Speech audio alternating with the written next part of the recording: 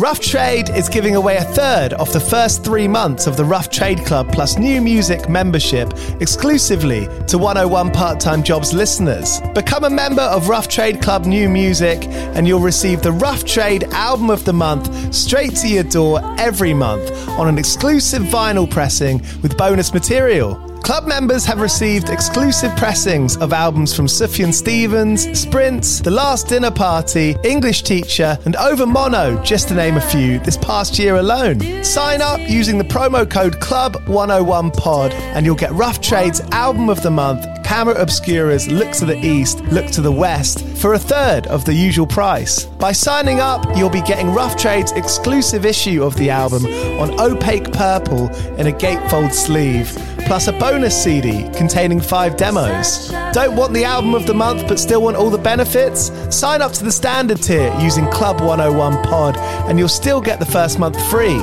You'll also get free shipping on all orders, 10% off at the bar and on secondhand vinyl in store, and exclusive access to sold out Rough Trade events. So don't hang around. Head to roughtrade.com/club and sign up with the code CLUB101POD.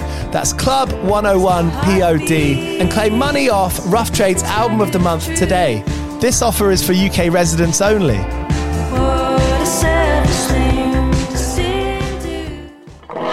Do you play in bands? I did for the longest time. And I wish that I knew that DistroKid was a thing. I don't even think it existed back then. DistroKid makes music distribution fun and easy with unlimited uploads, and artists keep 100% of your royalties and earnings. 1 million plus artists rely on DistroKid to get their music on Spotify, Apple, YouTube, TikTok, Tidal, Instagram, and all the major streaming services. When you get DistroKid, you can see a DistroKid bank and withdraw your earnings. You get notified when you've earned royalties and you can withdraw via the app. And you can even check your streaming stats on Spotify and Apple. Get 30% off your first year on DistroKid by going to distrokid.com/VIP/101pod. 30% off for your first year. That's not bad. We know it's a tough world out there. Why don't you make it easier for yourself? And to get 30% off that free year as an artist, where you get 100% of your royalties and earnings, go to distrokid.com/VIP/101pod. All right, stay with me. I'll be right back after this. Everyone is talking about magnesium. It's all you hear about. But why? What do we know about magnesium? Well, magnesium is the #1 mineral that 75% of Americans are deficient in. If you are a woman over 35, magnesium will help you rediscover balance, energy, and vitality. Magnesium supports more than 300 enzymatic reactions in your body, including those involved in hormonal balance. From functional medicine doctors to mental well-being and female hormone experts, we all know that magnesium is the one mineral to improve all aspects of well-being and health. But which one? Magnesium Breakthrough from Bioptimizers, the trusted choice recommended by leading experts with 7 best-absorbed forms of magnesium to ensure your body receives the support it needs for overall well-being. Go to bioptimizers.com/balance today and use code BALANCE10 for 10% off. Support your journey to wellness at bioptimizers.com/balance. Magnesium Breakthrough from Bioptimizers, your foundation to optimal health and vitality. Hey guys, it is Ryan. I'm not sure if you know this about me, but I'm a bit of a fun fanatic when I can. I like to work, but I like fun too. It's a thing. And now the truth is out there. I can tell you about my favorite place to have fun. Chumba Casino. They have hundreds of social casino style games to choose from with new games released each week. You can play for free anytime, anywhere. And each day brings a new chance to collect daily bonuses. So join me in the fun. Sign up now at ChumbaCasino.com. No purchase necessary. VGW Group. Void where prohibited by law. See terms and conditions. 18+. Welcome to 101 Part-Time Jobs, the show where I speak to bands about what they get up to other than the thing that we know them for. I've got Amos Pitch from Tenement with us today. Obviously, this isn't Tenement behind it, it's R. Boyd. But the reason why it's behind it is because Amos and his friends founded a recording studio and record label, Crutch of Memory, where they're from in Appleton, Wisconsin. And R. Boyd's full-length High Country Skyway came out earlier this year on Crutch of Memory, recorded at Crutch of Memory. Amos plays a bunch of instruments on it. We're going to find out what's up with Tenement. We're going to find out how he does things, how he got into engineering records and producing albums. Meanwhile, keeping that creative side. He talks about how the label and the studio look towards Stax and Motown as influences. And he tells me a couple of really great stories, including one hitchhiking down to Florida to see Ted Leo, his ID not working on the door, and then, well, he'll tell you that. It's coming up. Thank you so much for listening to 101 Part-Time Jobs. If you can share it, if you can tell your friends about it, that would be amazing. I want to keep on doing these chats. I want to keep on doing these episodes. And it's amazing to share them, you know, especially in a time like now. So thank you so much. East London's Signature Brew have been brewing music-inspired beers since 2011. If you go onto their website, signaturebrew.co.uk, you can get 10% off all your orders there by using the voucher code 101podcast. That's UK only. All right, go well. This is Amos Pitch from Tenement, Dusk, and a whole lot of other bands, as well as a producer, engineer, and general house body at Crutch of Memory. Go well. Cheers.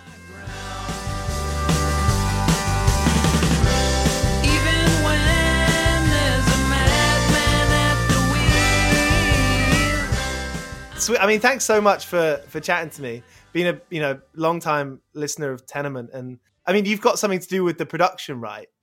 Right. We have a studio here in Appleton that I'm actually recording this at. It's called Crutch of Memory, and it's kind of operated out of our house. It's a little brick building that kind of juts out the front of our house, and we record most of our albums here. Which of the records did you do there? Well, we've done. Let me think here. Basically, everything after Predatory Headlights that we've recorded was done here. Before we lived here, we also lived in like this kind of ridiculous punk house, and we recorded a lot there. But then we set up this like legitimate studio here, and we've recorded like the Tenement self-titled album was recorded here, and so was like the Dusk album and a lot of your solo stuff as well. Right, everything that I do solo is recorded here. Yeah. Did you kind of teach yourself production? How did you? Yeah, the guy who recorded Tenement's Napalm Dream album and Predatory Headlights was kind of, I looked up to him a lot when I was younger, and he recorded a lot. And, I asked him how he learned to record, and basically it's like he taught himself, and most people do teach themselves, and so it's like I just started accumulating equipment and kind of looking at what he used and what other people use that I looked up to, and just started teaching myself, and I've made a lot of mistakes along the way, and I still do, but it seems similar to being in a band. The few people that I know that do production stuff that just kind of caught my ear when you said you accumulate gear. I mean, it's not cheap gear, right? Right. Yeah, it's pretty expensive. We actually just made a like $14,000 upgrade to the studio, and wow, it's pretty bizarre the amount of money you spend to just get like a very marginal amount better sounding equipment, Yeah. Did you start off by getting something that was just affordable, and then you kind of kept on upgrading? Right. I bought this little digital. Well, actually, when I first started recording, I was in like maybe a freshman in high school, and I bought this little Zoom 4-track digital recorder.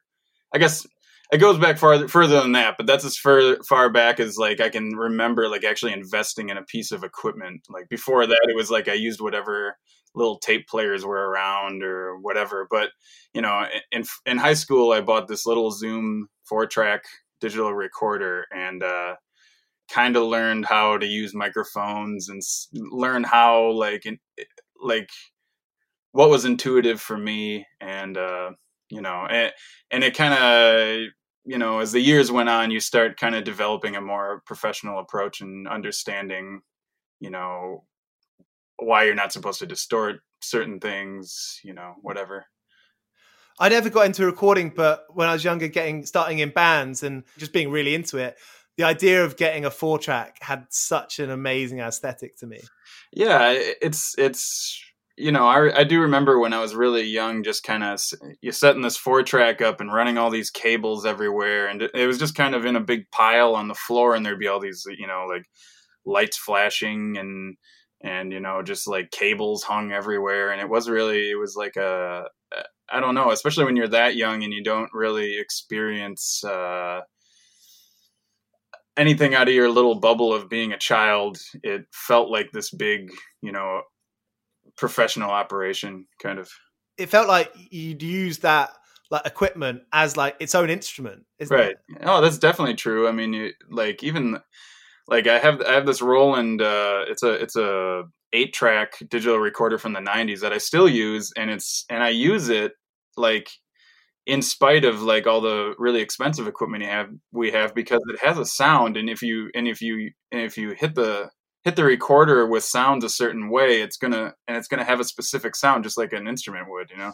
What were the kind of bands that you were mostly into then? Who were you really excited about? I don't know, because you know, I grew up listening to like country music and classic rock. My mom was really into classic rock, and so she taught me a lot about that kind of music. Aerosmith was her favorite band, you know, and stuff like that. You know, growing up, whatever was surrounded me. And then once I got like into high school, maybe, you know, I learned about the Ramones and the Descendants and Black Flag and punk bands and stuff like that. So it's at that point where you've got like a little Zoom recorder and you're just like pushing all the inputs so they sound really gnarly. And that became like what I wanted a recording to sound like for a long time. And I, you know, even getting into like when Tenement started to record, I didn't understand why you couldn't always just plug a mic in and turn everything all the way up to like get that sound. You had to like go a roundabout way to make it sound actually listenable. Was it something that you like felt just compelled to do? Yeah, early on, I think it was something that I was really interested in, just playing around and like making recordings. And then eventually it became a thing where, you know, Tenement wanted to record a lot and pretty consistently, but we couldn't always just afford to like go to the guy that we recorded with, Justin, and spend however many dollars an hour to do it. So it became a necessity thing where I was accumulating equipment so we could always have a way to record professionally. That kind of finance aspect of it, that's kind of like the crux of this podcast and like these interviews. And like I said before I pressed record, you know, I'm just kind of fascinated about that, you know, just kind of like that friction between real life, paying rent, and then this other thing that costs a lot of money, but you just kind of have to do it. Yeah. Is that true with you? Yeah. I mean, definitely it's something you're compelled to do. A lot of people that are doing what we do creatively, you know, at some point in your life, early on, you're like compelled to be creative. It's something it just happens and it doesn't really go away. So it's like, you're going to do it, whether you have to have another job or a way to get money in order to do it or not, you know? Yeah. And I wonder if that changes when you get older as well. I mean, as much as I used to love, when I was 18 or 19, I used to love the idea of never changing, you know, and then you kind of grow. I still kind of do, you know, I still Really? daydream about like, you know, not necessarily struggling as I get older, but like, you know, a lot of people either, you know, quit playing music at the you know, velocity that they do because it's just too much. You know, as you get older, it's hard to handle like working a day job and also doing music on the side, or, you know, they start doing music more commercially and perhaps like losing the grip of their actual creative vision, you know. Comparing yourself to people is like it's like a disease, isn't it? But I think it's kind of easy to fall into sometimes. Yeah, I don't know. It's like I watch some of my heroes, you know, just kind of fall into, and it's not necessarily a bad thing if it's what they love to do, but it does feel, personally in my own eyes, it feels a little bit a little sad to watch their creative kind of vision fall away into like them forcing to use their talents for a utilitarian purpose, like you know, technical aspects of music, which, you know, they're a lot of times they're really good at, but I think they have a lot to give the world creatively that ultimately like our society is forcing them not to give us, you know. What jobs have you had then along the way? Has it kind of been a mishmash? Have you found one that... I mean, yeah, it's kind of, I don't know, it's like anyone else, you know, and the other guys in Tenement too. It's like they've worked. You know, Eric was our drummer. Eric, he worked at a tofu factory, and he built like Nice. snowplows, and he built he moved futons, you know. And it's like Jesse was a pizza delivery guy for years and years and years. Some of the absolute like ultimate geniuses in my opinion of the musical world have been pizza delivery guys, you know. And it's just like they do that for years and years and years. And he did that all the while playing in the band, while also going toward a chemistry degree, which he is still pursuing in Finland right now. Oh wow, he's in Finland. Yeah, cool. How's the band been working with that? Well, it hasn't. It's been on a bit of a hiatus the past couple of years. Just like, I don't know, in the absence of Jesse, really. So that's kind of why you know, the studio that I've been working on in my other group, Dusk, that's why that all started to take off a few years ago. And like, I've been kind of like focusing on that in the meantime until you know, it's just kind of a take and give. Like, you know, Tenement will kind of pick up at some point, and then, you know, that'll probably lull again, and Dusk will pick up and whatever. I like that. D4 comes to mind with that. You know, they'll maybe not release a record for 7 years, and then they'll release something that's like just the best. Yeah, you know, Lane, the drummer, is a scientist, you know, so it's like he actually has like a very like serious like scientific profession, and that's kind of the reason why Dillinger 4 has they can't really just play all the time, you know. I wonder if that makes him and makes that band, gives it that element where they're definitely doing it for fun, you know. And I wonder if you write better music because of that. Oh, well, I don't know. I don't know if I would go that far, but I would say that it probably gives it some element of you know, authenticity, as far as like a bunch of guys that, you know, are really clever and great songwriters and also don't give a shit. But have you found doing, you know, producing records and making records, what have you kind of seen about your own songwriting? Have you found it easier to crack out, you know, the great ones? Because you know, when you write a good song, I mean, you know it inside. I mean, I feel like I know it a lot of the times, and then you know, a year or two down the road, I realized it wasn't as great as I thought it was. But working on the technical side of it, on the production side of it, have you seen that affects the way that you're writing? Oh, definitely, yeah. I mean, the way I write music definitely changed once I started really getting into the recording side of things. Before that, it was like, you know, basically when I wrote the songs for Napalm Dream, the Tenement LP, I wrote most of the songs on an acoustic guitar and just memorized them, you know, and you can definitely tell between that album and the next album that I had started really like recording everything I did, you know, and basically using the studio as a tool in the songwriting process, where things started to become more of a collage of sound, and like they became more of like a bigger like sonic concept than the songs on Napalm Dream, which are basic, you know, just guitars, bass, and drums, and just like cranking out power chords, which I think can be very cool, but it just my whole like take on how I wrote started changing at a certain point because of recording. You can hear that in that just explorative kind of sense. I mean, it took a lot of years to make that album, and a lot of it was because we were just tinkering around like in our house using, you know, just like recording things and re-recording them and re-recording and re-recording, rewriting them as we record them, and also, you know, using the house as an instrument, and just, I don't know, it was a very, it's sometimes, you know, I listened to that album for the first time again in several years recently, and I was like, I don't know if I could listen to this as an objective listener, like just coming to it, you know.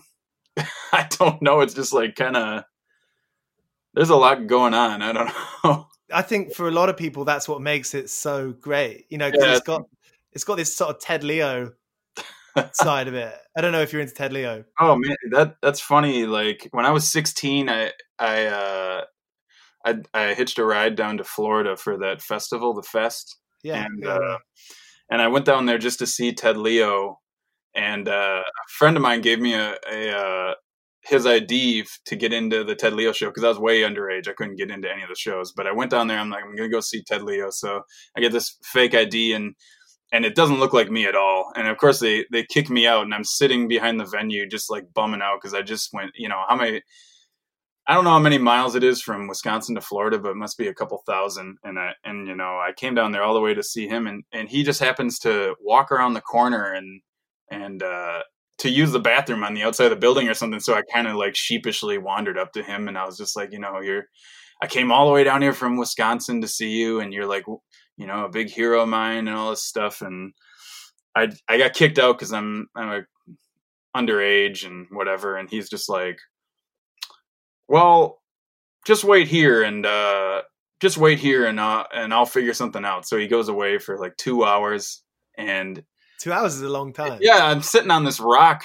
not knowing what's going to happen, but I'm like, well, if I don't, there's no chance of me getting in if I don't sit here. So I just sat there and all of a sudden out of nowhere, someone just belligerent person comes stumbling around the corner. And I was like, and I turn around and it's Patty from Dillinger 4. And this is before I ever knew him, how we ever knew each other. And he's wasted. And he just comes up to me and puts his arm around my shoulder. And he says, what's your name? And I'm like, Amos. He's like, can I buy you a pizza? So I'm like, sure. And so we wander over to this pizza place and we're sitting outside of this pizza place and people are coming up to Patty just talking how great he is and how great Dillinger 4 is. And he just keeps going, yeah. Hey, have you met my friend Amos? And, forcing all these people to say hello to me. And I had never met him before in my life. And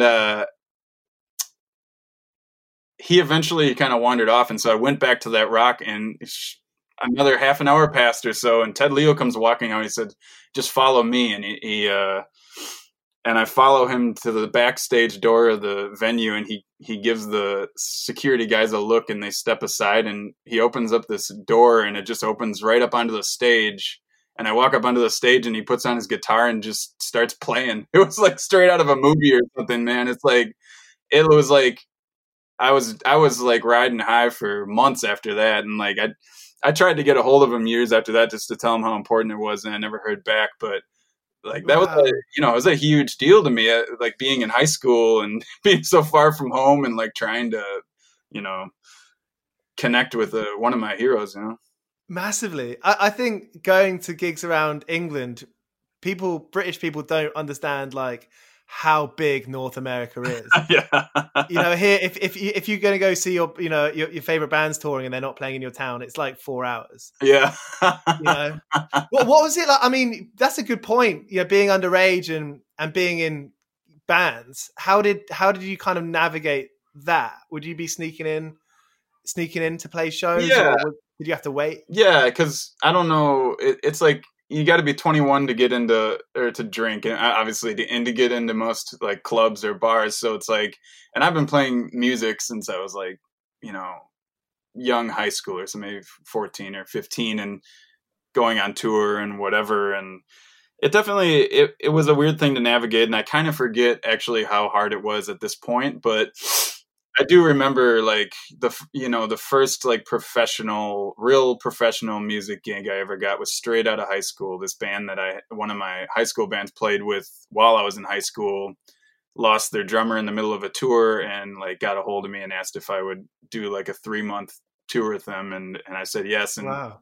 And I just remember they were much older than me. It was like this kind of middle-aged married couple and from LA. And what were they called? They were called Bang Sugar Bang. They were kind of like X. They kind of sounded like X or something. And, I was young and in awe of the world and I just wanted to see everything. So I said, of course. And I went on tour with this couple. And, I would encounter a lot of nights where I had to sit outside the bar, all night until we the moment we played, and then, you know, come in, play the set, and leave. So I would spend a lot of time just wandering around cities waiting to play, you know, as a young kid. That's got to be kind of lonely.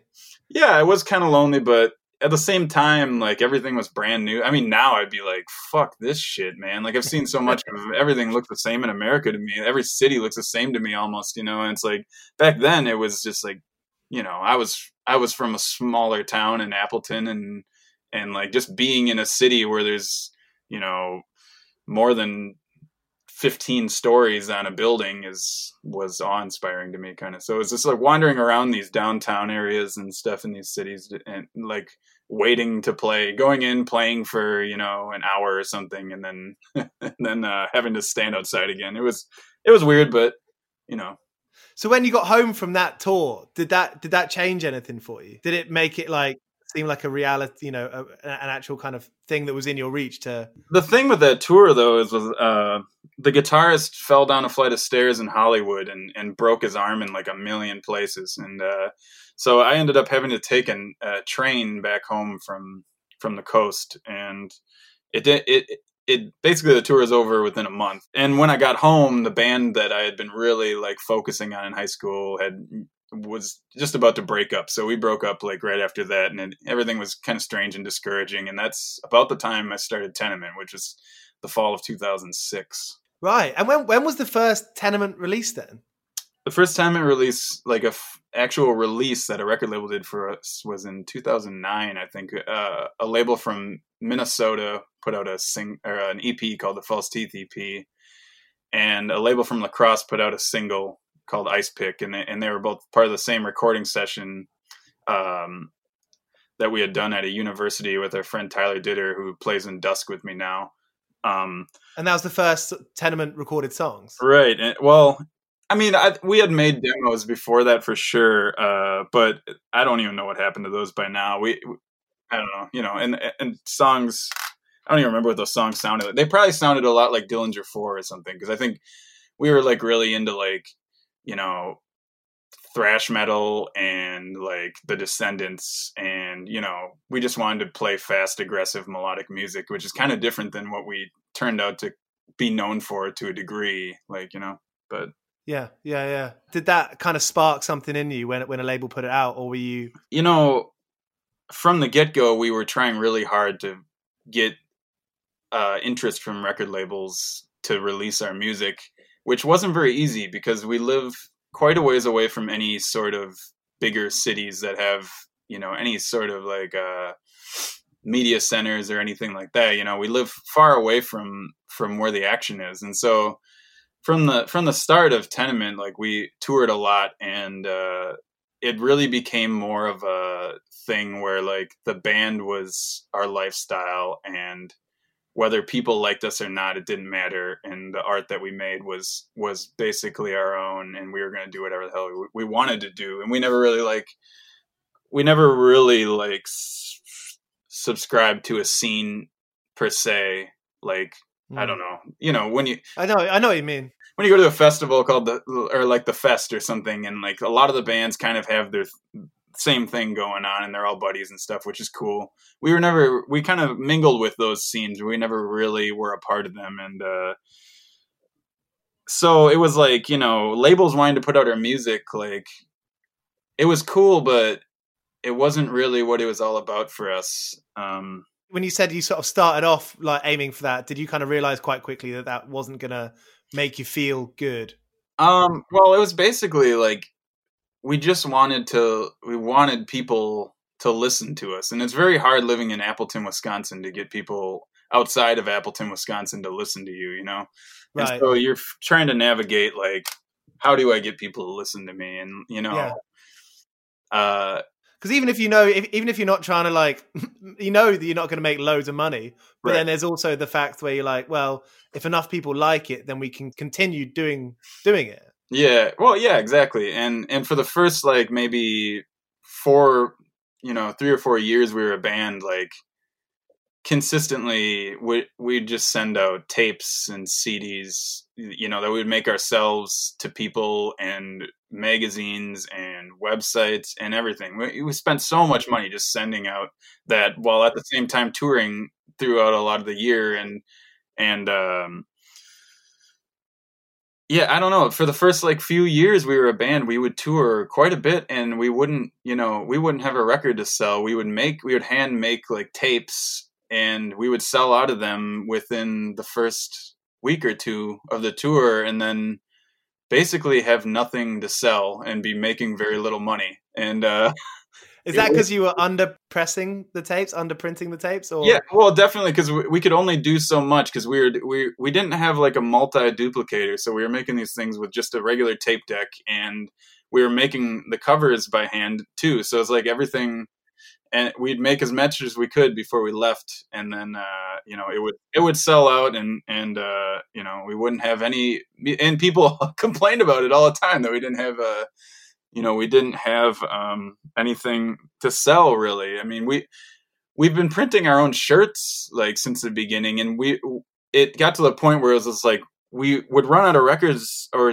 tapes or whatever to sell so early on that like we needed a way to keep making money. So we would bring along the screens for our t-shirts on tour, and we would ask the people we were staying with every night if we could use their house, their living room, to print t-shirts. And we would spend, we would sit up all night after a show, and we would sit in these people's living room, and we would print, 50 to 100 t-shirts that would make us through the next couple days.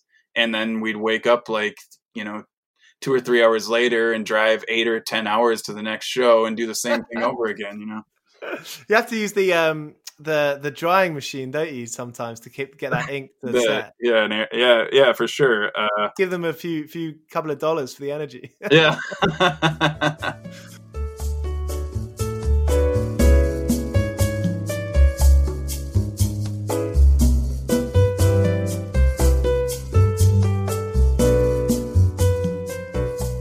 At least personally, I was kind of, just focused on music, and it's always kind of been my focus. I knew when I was really young that I didn't really want to go to school for anything. I wanted to pursue music on my own terms in some form. When I was really young, I kind of looked at like, well, if I gotta go to school, I guess I want to be in a marching band or something. But at a certain point, I realized that's not what I want to do. It's not going to make me happy. And I've always been really sure of my own ambitions and really sure of like, in the end, my own decisions. So, I've always just been focused on my own creative pursuits, and anything else kind of takes a back seat. Has that kind of got you into trouble ever? Has that kind of its own adversities? Yeah, I mean, I've been poor basically my whole life. It's like I didn't grow up into wealth, and I also never really attained it yet. And it's, of course, it definitely is a struggle, but it's a struggle that you accept because you get,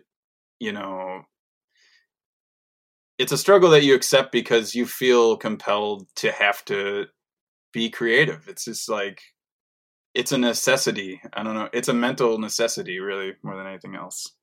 Is where you're living, is that a place where you can do that? Or is it easier where you're living financially than if you're living in a city? And obviously the rent might be cheaper, but I mean, that also, there's less opportunities to work like cash in hand, for example.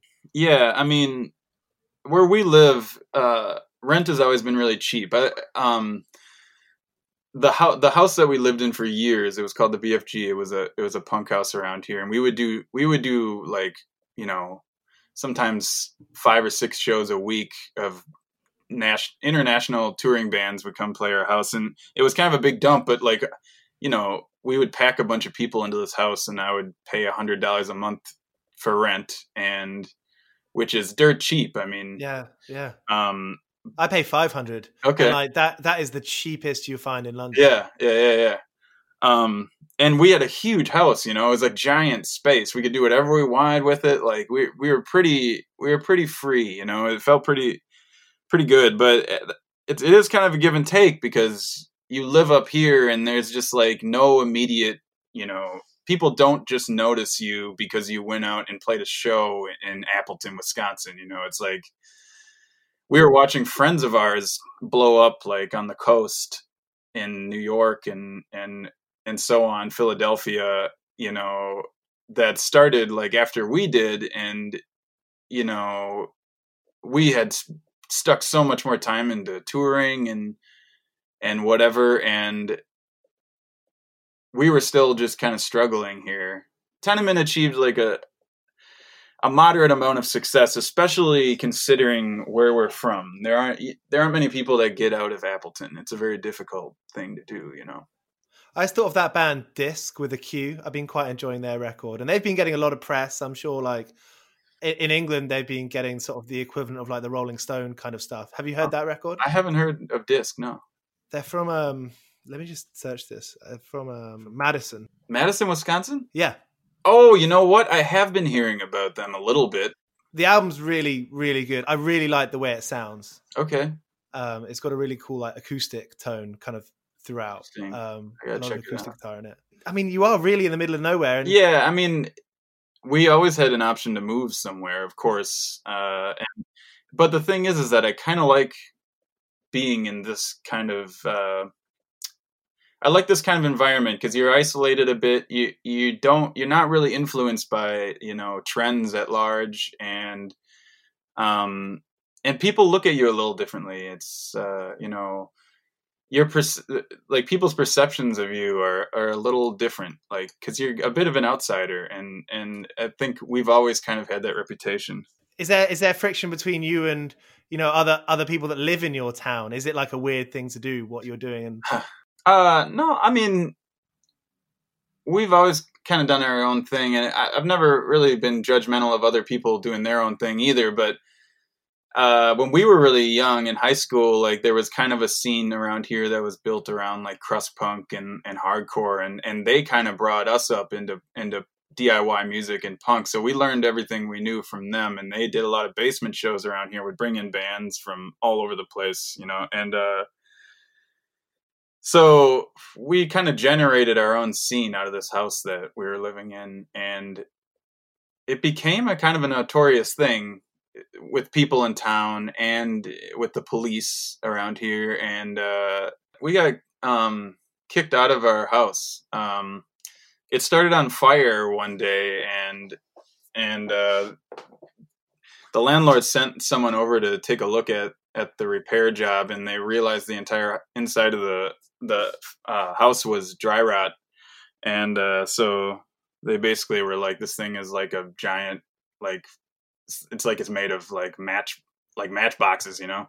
And dry rot's really, really bad, isn't it? Yeah, you know, it could just go up in flames. So so we got kicked out in the middle of winter. It was like it was crazy, and our heat had stopped working the month before we got kicked out, and we didn't have running water for a long time. It was just kind of a crazy living situation there, but we ended up you know, kind of like out of desperation just walking around town looking for places to live, and a few blocks from where that house was, we ended up finding this building where Crutch of Memory ended up being. And at the time it was a vintage Barn Lights reseller store, and it was just this dreamy looking. We walked up to it, and there were just like all these old, cool looking old lights just hanging all over inside of the room that became our live room in the studio, and we were just staring at it in awe. And there was a for rent sign in the front yard, you know. So we called the landlord, and just thinking it was a long shot, and we ended up getting in.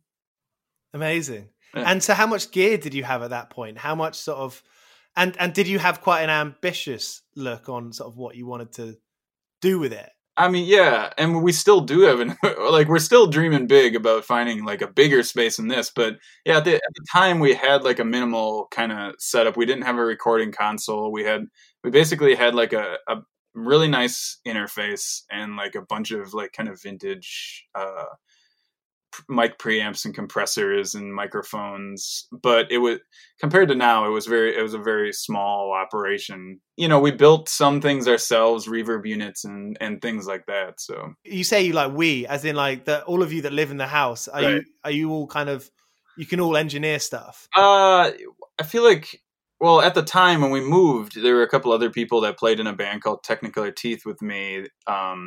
that were also living there, and they were very into the engineering and producing side too. So that was kind of what that's about. And now it's like everyone kind of dabbles in it, but I think I focus on it the most for sure. It was built and designed to be our studio, basically, to do what we want to do.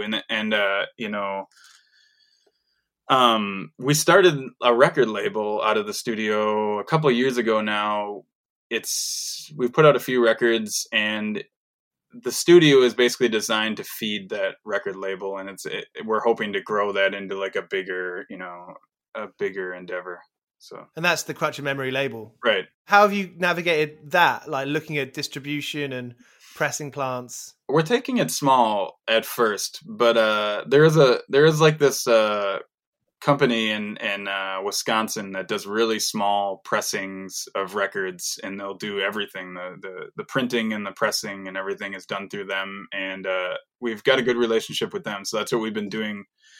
Since it's really hard to sell vinyl, like big amounts of vinyl, even compared to like when we did Napalm Dream, like that has sold so many copies compared to anything else I've done. And I think it has a lot to do with the timing of it. It came out in 2011, which was before Spotify was really a thing, and YouTube hadn't really like picked up into the monstrosity that it is, and there weren't really streaming services didn't really have the power that they have. And when Napalm Dream came out, we went on tour on that, and we sold a lot of copies of that record, and it really felt like something that we could do for it could become and within a few years that was gone.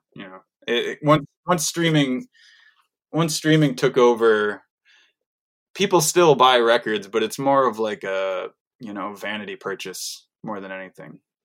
One of the things that I've always done is collect records, and I've always been really good at identifying value in records based on, the way they look, the way they sound. I just have an intuitive sense of like,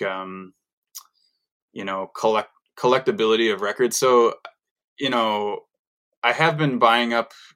we've been buying up through the label, record collections, and, going around to like junk stores and people's, in people's garages and finding their old collections and buying them to resell them to generate both money for myself and for the label. It's kind of, I feel like we're in a time and place where record labels are having to find a different revenue stream other than just selling their music in order to,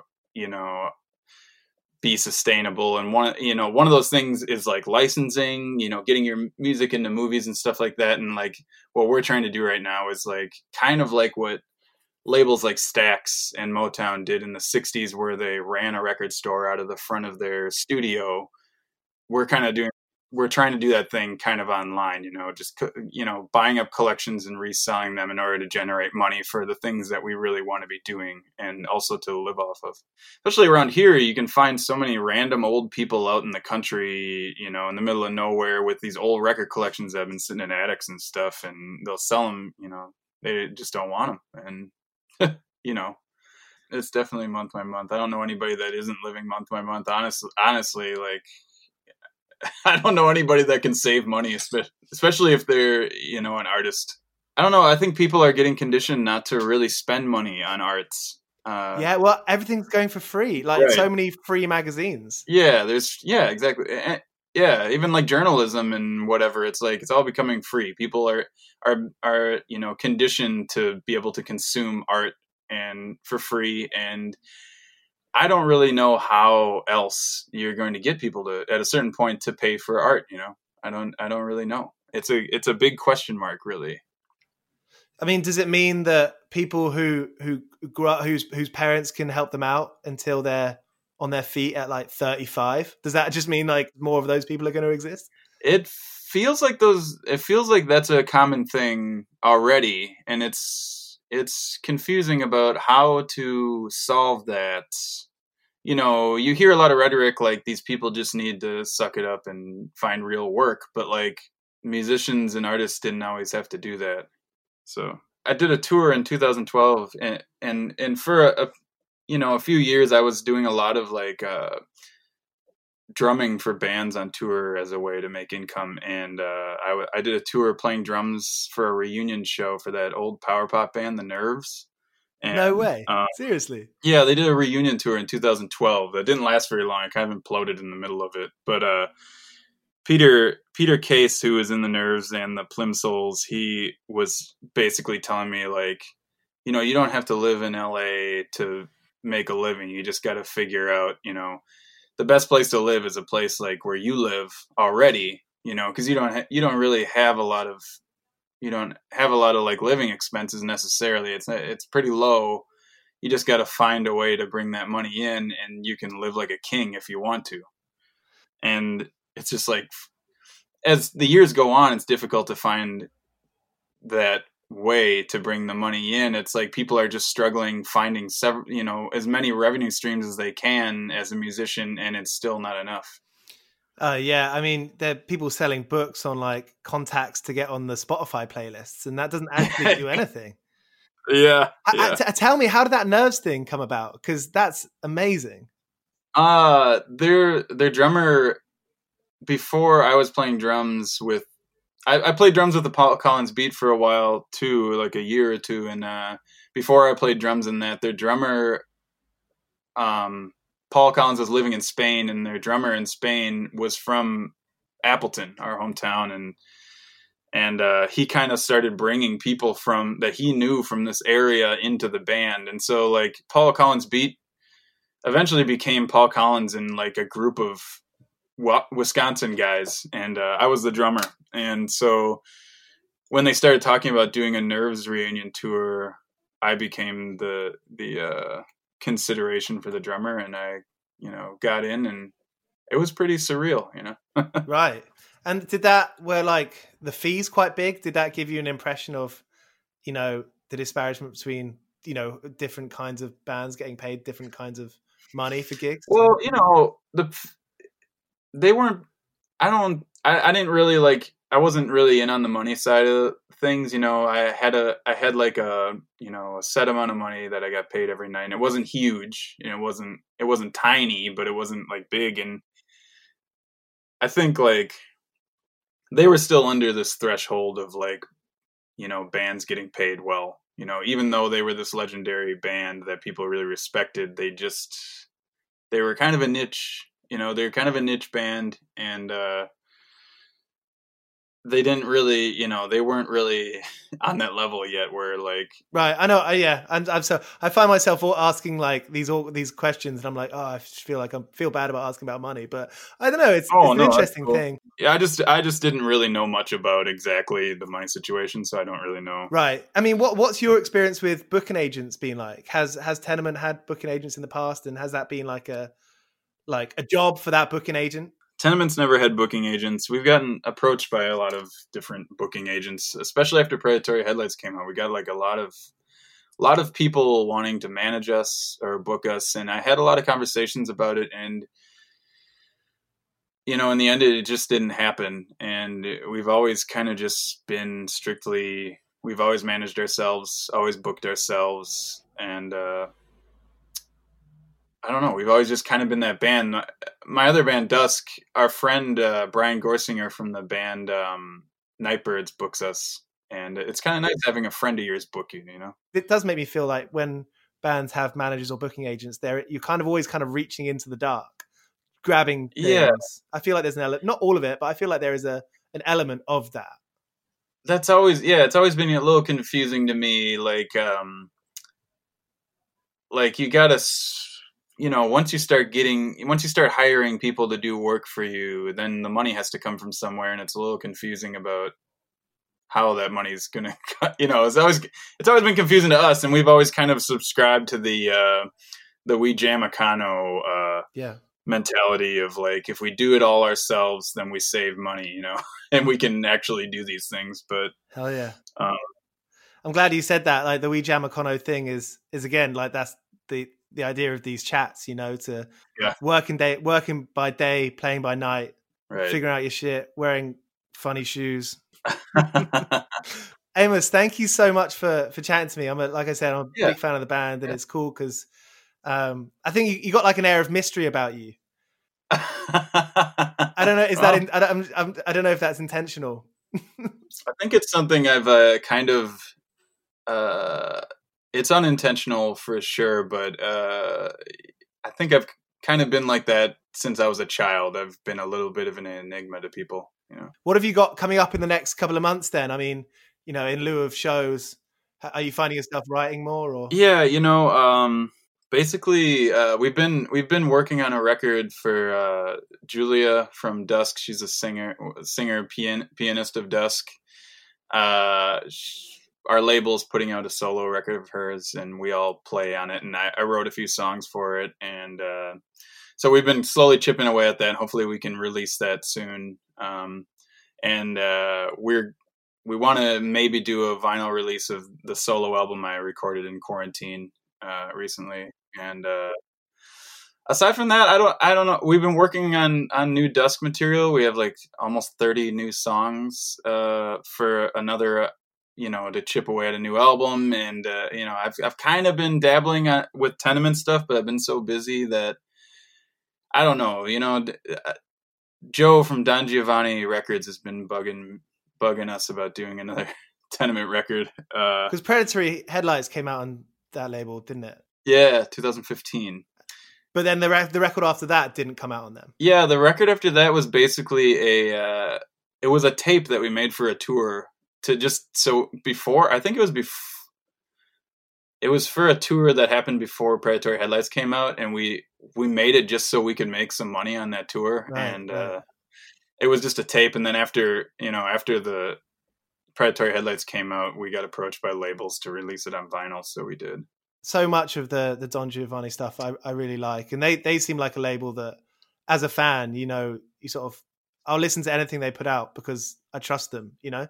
Yeah, it's a cool label. It's definitely like kind of evolving over time. Like it's hard to describe what their niche as far as music is, right? And it's that's cool, you know, because there's like, I don't know, that they put out a new album by a group called Morning of Black Star that's just awesome, like kind of R&B mixed with jazz mixed with experimental music, and you know, it's like stuff like that is like becoming like their thing, you know. And that's cool. He just puts out whatever he wants. He's kind of a really nerdy record CD collector guy that's into like some very kind of, I don't know how to explain, just weird shit, you know. So it's like he just wants to put out whatever he likes. It's not like, you know, yeah, I don't know. Did you sort of find yourself getting like inspired by them in the way they do things for Crutch of Memory? I don't know. You know, I think a lot of the inspiration for Crutch of Memory kind of came from visiting places like Motown when we were on tour. Like we always do sightseeing for like, you know, we want to see these places where they did these like amazing things, you know. And at Motown, you can go into their studio and you can wander around and just look at things. You can touch. I didn't know that. The walls.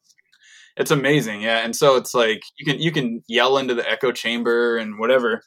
And so it's like I've always kind of had a very like faint like interest in having a record label or something, because I always liked supporting artists that I like, but I can't let go of the creative aspect of things. And so like the idea behind doing Crutch of Memory was that like, you know, we would release these albums, but like we would also base it around like a recording studio where we write and record and design and do all, you know, we work very in collaboration with the creative aspects of the records. And it's kind of a way of like, we're not like at this point in our lives, maybe it'll change in the future, but we're not doing as much touring and like stuff like that. So it's like, we still want to keep like very like aggressively creative. And yeah, so that's kind of, that's so good to hear, because you're going to keep on putting out records, which is, yeah. And hopefully it, you know, hopefully it becomes a bigger thing, you know? Yeah. Fuck yeah.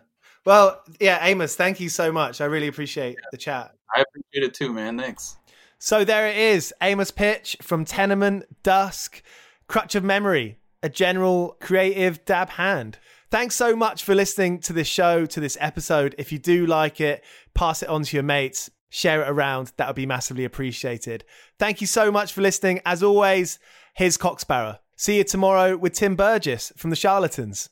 I've been working all day for me mate on the side, running around like a blue-ass fly. I've been working all day for me mate. Every bleeding minute I've been on the go, up and down the ladder like a fiddler's elbow. I've been working all day for me mate. This is a Mighty Moon Media podcast.